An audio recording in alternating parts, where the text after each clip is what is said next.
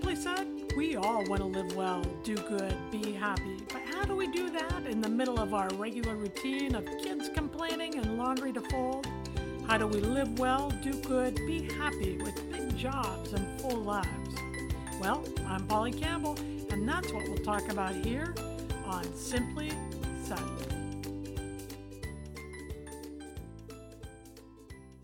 My daughter is out of school now. We're on summer break in this household, and let's just say the routine has changed around these parts. But I'm still working full-time, and I have some big-time things I want to accomplish this year. So I've got to stay focused on my goals. How can you do that even when life feels like one big distraction?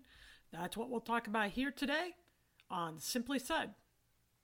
Hello. I am Polly Campbell, and this is Simply Said, the podcast where we talk about practical ways. That means the things that even I can do, and if I can do them, you can do them too, to live a great life. And today we're going to talk about how to keep on, how to persist and make progress on our goals even when the sun is out and the beach is calling, or your kid is complaining, or claiming there's an emergency because the remote doesn't work, whatever it is, whether it's good weather or summer break for your kids or an illness or a move or a little motivation or a lot of self-doubt, there are always going to be distractions, Facebook, things that threaten to steer us off track from the thing we are focused on doing, the thing we want to accomplish, whether it's running a marathon or writing a book or finishing grad school or opening a business or writing in silence for one freaking minute. Silence is hard to come by around these parts right now. But these and other distractions can also be a convenient excuse for not doing the thing, right? Sometimes it's easier to blame my daughter than actually sit my behind down at the desk and do the work. But there are always going to be distractions. There's always going to be obstacles, and we can't put life on hold until we settle in or the kid goes back to school or things get easier. We can't put off our life until things get easier because this is our life. This is all part of it. We are all leading full lives. We might be quaking from self-doubt or no longer interested in doing the thing we once said we wanted to do. We might be afraid of failure, and there are other things that can keep us from accomplishing. But it's doing those things that matter to us most that also propel us forward and create meaningful, happy lives. So let's focus on getting those meaningful things done, or at least making progress toward the thing that feels important to us. Because in the long run, not doing is detrimental. Not doing, leaving things unfinished, stresses us out, leaves us feeling disappointed in ourselves, chips away at our self-image and confidence. But even incremental progress toward our goals can help us stay motivated and keep moving. I talk about this more in the Small Wins episode, and you can go back and listen to it. But today we are talking more about process. How do we stay on track when everything feels off? One way is to chunk it. Research shows that we can focus well for about 20 minutes or 2 minutes sometimes. 20 minutes, okay, we'll go with that. Research shows that we can focus well for about 20 minutes before we get tired and our minds begin to wander. So schedule your work in 20-minute chunks, then take a short break and come back to it for another 20 minutes. Sometimes this is called the Pomodoro technique. And with the Pomodoro, you set a timer for 20 or 25 minutes. You work that period of time, and then when the timer goes off, you take a 5-minute break. Go walk the dog or check on the kids, get up and move, and then come back to it again. And keep working in those 25-minute intervals, right? I like this. What I find is when I get started on first of all, I can do anything for 20 minutes, I figure, right? So when I get started on the 20 minutes, often I really get sucked into the work and I'm able to keep going. But the other thing that happens is I get a lot done in those 20-minute intervals, and then I come back to it and I'm ready to go again after my break. I can create a whole project in a day this way. So chunk it or try the Pomodoro technique. Set your timer and go and see how it works for you. Another method I use to stay focused is I park the clutter. Often at work, I'm juggling a bunch of different projects. I'm working on the podcast, I'm working on articles, I'm taking on research. I've also, got to schedule my golf game and parent my daughter and do our finances and those kind of things. So like all of us, it becomes really distracting, shifting from thing to thing. I feel fragmented and I feel like I'm never really making any progress. So I park the clutter. I take all the extra things, the little pieces I need to respond to, or the bill I need to check on, or the post-it note with a reminder, and I put it in a separate file folder. It doesn't go away, it stays on my desk, and that's a sign of those things that I need to, the little nitpicky things that I need to finish up for the day. But it's not all in a pile in front of me. It's in a safe place where I can turn to, and it gets it out of my head and into the folder. Often I'll write notes to myself in there just to get it out of my brain, reminding me to make an extra call or to pay the bill or to order the swimsuit for my daughter. Things that have to get done, buy the dog food. Things that have to get done but don't have to get done right then, because it's those little nitpicky things that take me out of my head and away from the projects that is my work or that's important to my family.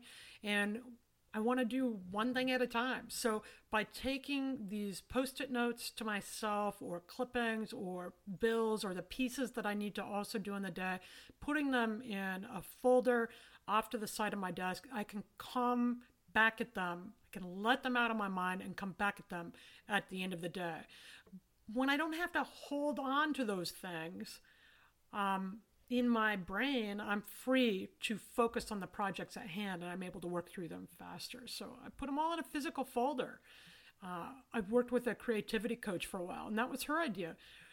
Andrew would say, create a parking folder, park that stuff, and then come back to it when you had a block of time. And it's freeing. I love it. It takes the mental clutter away, frees me up. This approach has also helped me manage my multitasking, which is just a way of feeling busy without really accomplishing much, right? Most of us aren't as good at multitasking as we think. Sure, we can do lots of things, especially when they don't require much attention. It isn't hard to stir noodles while listening to your husband talk about his day. But it is hard to listen to a podcast while researching an article. It is hard to teach my daughter to wear proper clothing while I'm emailing an editor. My brain can't work in those two areas, and really most of our brains don't work that way. Research shows that we actually get more done and make fewer mistakes when we focus on one task at a time.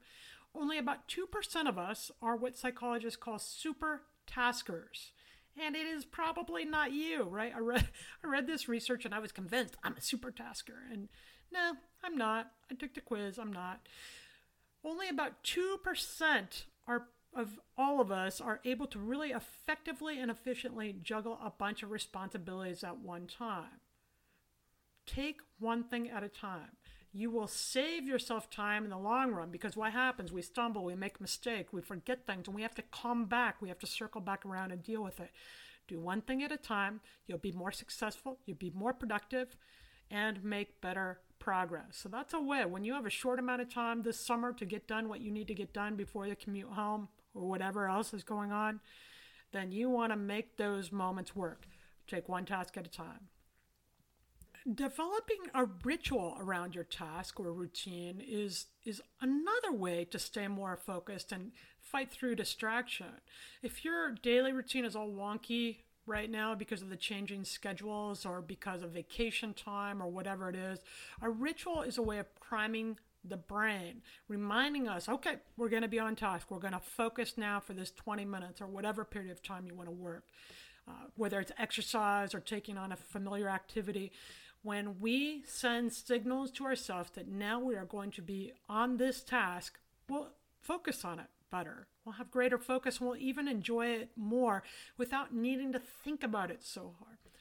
A lot of writers have rituals. Part of my ritual is to start my morning with a meditation, to write morning pages, have a cup of coffee. And then when it's time to come to work, I go to the same place each day. I sit down at the same time each day. And this primes my brain. It says, hey, brain, it's writing time. Sit your butt down and get going. So even when the house is rattling around me, I get up early. I leave plenty of time to do this ritual so that when I do sit down, when I do get a moment to sit down, I can do the work. Try for yourself. What ritual can you use? What can you develop that will send a signal to your brain that it's time for a run, or time to study, or time to pay the bills?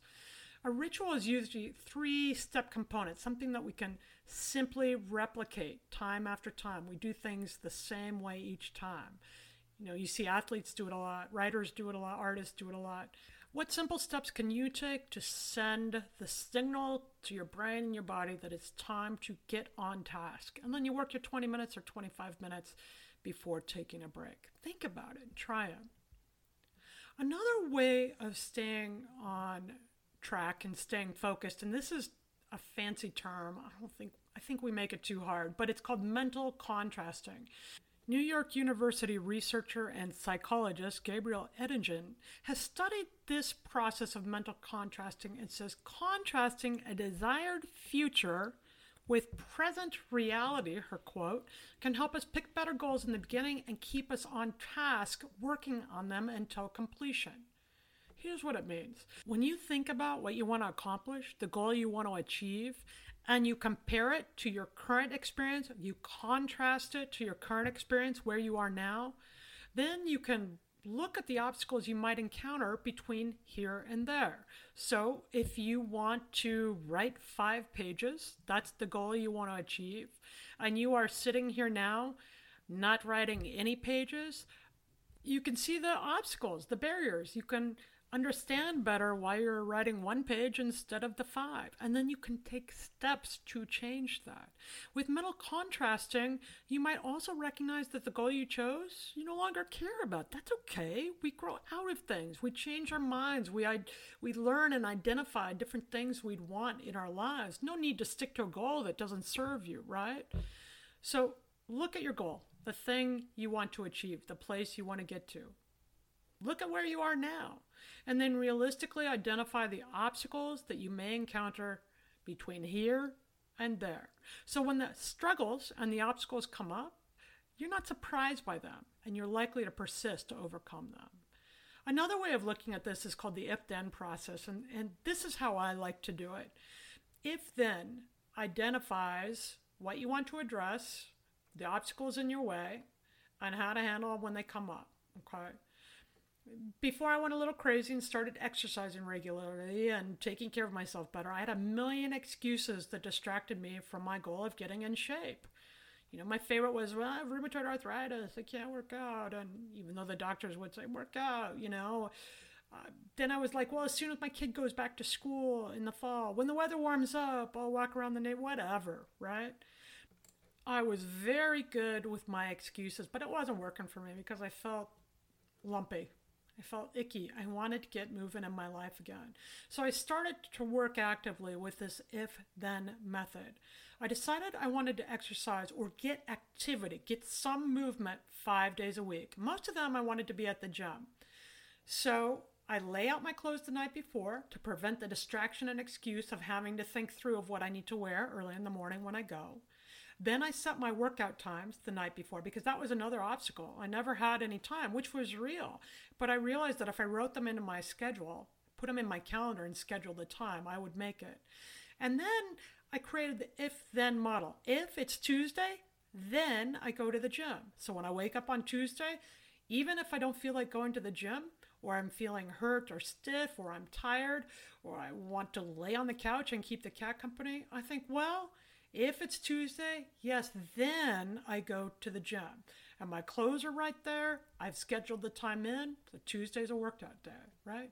Of course we get worn out on route to our goals. We're juggling this big, huge life, managing families and hobbies and kids and animals and things that are meaningful and fun and challenging. And self-discipline can zap our energy and our motivation and keep us from following through the things that create the most meaningful and satisfying lives.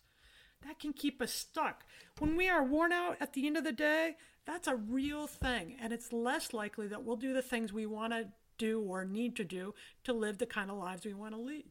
So I take that guessing out of it. I take the decision out of it. So now the obstacles and distractions are going to come. I know what they are. I know what a lot of them are. And I have a plan in place. If it's Wednesday, If my workout clothes are out, I work out. I go to the gym. It's that simple. I don't think about it. And I am surprised about how well this works for me. Because really, I get so worn out by making decisions in my day that I do the things that come easiest. If I make it easy to work out, I will work out, right? And this works too, because if you have a plan in place, then when other distractions come up, when you're unrooted by a change in the routine like summer break or a vacation schedule or whatever, an illness, whatever's going on for you that changes your routine, you still have these plans in place that keep you rooted to the things that you think are most important, the things that will bring value to your life. Now, here's a couple things to think about. One of them I already touched on. It's okay to quit on a goal if it's no longer relevant or interesting. Don't finish the book if you hate the book, right?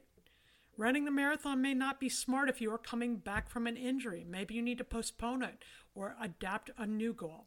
Getting the promotion may no longer be important to you. If, for example, you no longer want to work at the company or you want to move on and start your own business, right? I had a couple of goals that felt very important to me around my first book and the proposal and the marketing ideas I had. And then I got diagnosed with cancer. All is well. That was 12 years ago. But immediately my goals shifted. I learned really quick that I didn't have much if I couldn't improve my health, if I couldn't get healthier. And it didn't matter how many books I sold if I wasn't around here to enjoy it. So if you're having problems staying motivated repeatedly, take a look at your goals and make sure you're picking good goals for you. What is it you truly want? Choose something that will add value and meaning, not just in the outcome, but in the process, because the process is where we live most of our lives. Going to the gym every day, I hate it every day. I'm not even joking. But going to the gym every day adds value to my life, and it gives me something to complain about besides. But adds value to my life because I feel strong when I do it. I feel physically strong. I feel mentally strong. And I know I'm doing something that will help me do the things that I really love doing, right? Do the thing that adds value and meaning to you and the world, that allows you to be on purpose. And drop the other goals. Don't waste your time with the things that do not matter, because even the things we want most, they're hard to achieve. So we have to pick something where the process is as much fun, as important, as valuable as the outcome. And whenever you drop a bad goal, replace it with something better. Fill that void with something that really excites you and really motivates you. And that brings us to the Simply Start segment, where we talk about ways to get started on the things we're talking about today. And today I want you to pull out a sheet of paper and write down one thing that's been hanging over your head. One thing you've wanted to accomplish that you haven't yet done. For me, I'll tell you what, my office supply closet was a disaster. I would open the door and things would fall out. And that's crazy because I'm a very organized, tidy person around the house. But that is one place that just had stuff stacked in it. It was a disaster and it was stressing me out. Every time I opened it, something fell out and I could barely focus on my work even when that closet door was closed. That was the thing. I put it off for years. Find your one thing and write that down. Now pick your progress method. Will you chunk it and work on it for 20 minutes? Set a timer and go? Will you create a ritual every time you see it, or simple steps you'll take that will put you in the mood to work on that goal? Maybe putting your workout shoes next to your bed, then adding a song to your playlist to play at the gym, setting your alarm to help prime you to take on the activity you want to start after lunch. We use the if-then strategy. If it's Tuesday, I'll clean the closet. If it's Saturday, I'll go for a walk around the neighborhood, right? If it's the first Saturday of the month, I'll clean out one cabinet around the house. If it's 6 a.m. on a Monday, then I will get up and work on the book. Pick your goal. Write it down. Now pick your progress method and get going. You'll feel better. Even one little incremental step toward the outcome you want will give you greater momentum to finish that goal, no matter what distractions you encounter. Because you're going to encounter them. That's the way it goes, right? But you can do it. Get going. Simply start. And for the Simply Nifty segment, I want to play on the Simply Nifty is where I talk about my favorite practices or websites or approaches or books or things I like. And this is a new one for me that I'm using that has been just super powerful. And establish a streak. Set a routine and do one thing on it every day. Take one step a day. Establish a streak. I write morning pages every day. I've been going 264 days in a row now. I have a friend who has run every day for about 3 years. Create a habit that you build on daily around the thing that's most important to you. Create a streak and track it in your bullet journal or your calendar or online so you can see each day that you complete this goal. This is new to me. And there's a Google app called Habit Tracker that I've been using for a couple of days. I'm not sure where I'm at with that, but I do like the idea of a streak because it builds momentum and I don't want to break it now. I've been going for almost a year. I don't want to let down because it's something that's adding value to my life, right? I love doing the morning pages. It frees up my brain. It's a way of parking my writing clutter so I can get to the work at hand. Like we talked about that parking file, right?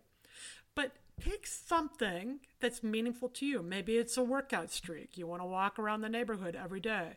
Maybe you want to try a new recipe every week for a year. Whatever it is you're going for, make sure it's something that furthers your larger goals, that adds meaning and fun and value to your life, and start a streak and keep it up. If you need an app or if it works for you, check out Google Play. There are a lot of habit trackers there and streak trackers. I just keep mine in a notebook mostly, and I mark down the little squares that show me how many days I've been writing on this one particular project and doing morning pages and doing activity. And it feels good to look at my progress. So there are tons of options out there for doing it, but I think starting a streak is simply nifty.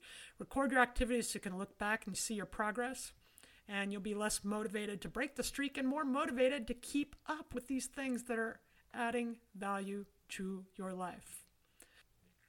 Hopefully these ideas, which I'm also working on, will keep us focused this summer and in the months to come so we can accomplish the things that are meaningful in our lives and still have fun doing the other things. I think there's room for it all. It's just about managing our focus and staying on task when we have time to work and letting the rest of it go, right? Okay, that's that. We have chunked this episode into about 23 minutes. Hope that helps you stay on track toward the things that are meaningful to you. Thanks for being here. You can find me at PL Campbell on Twitter. Find my books on Amazon or www.imperfectspirituality.com or be in touch with me there. And thank you so much for listening. Now let's live well, do good, and be happy.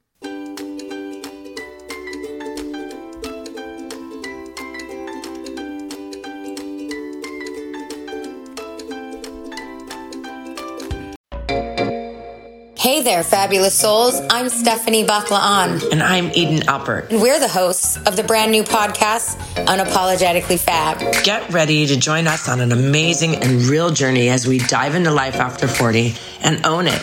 We're all about changing the narrative, leaning into who you are, and living a life by your own design. Join us as we embrace life unapologetically and redefine success. This is Unapologetically Fab, an Electric Cat production. See you there.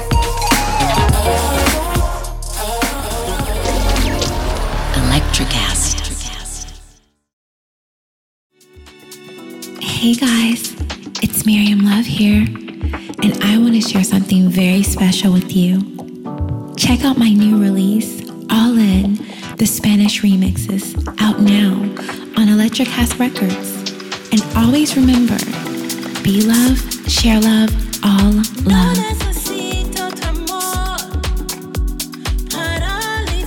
Available now wherever you listen to music.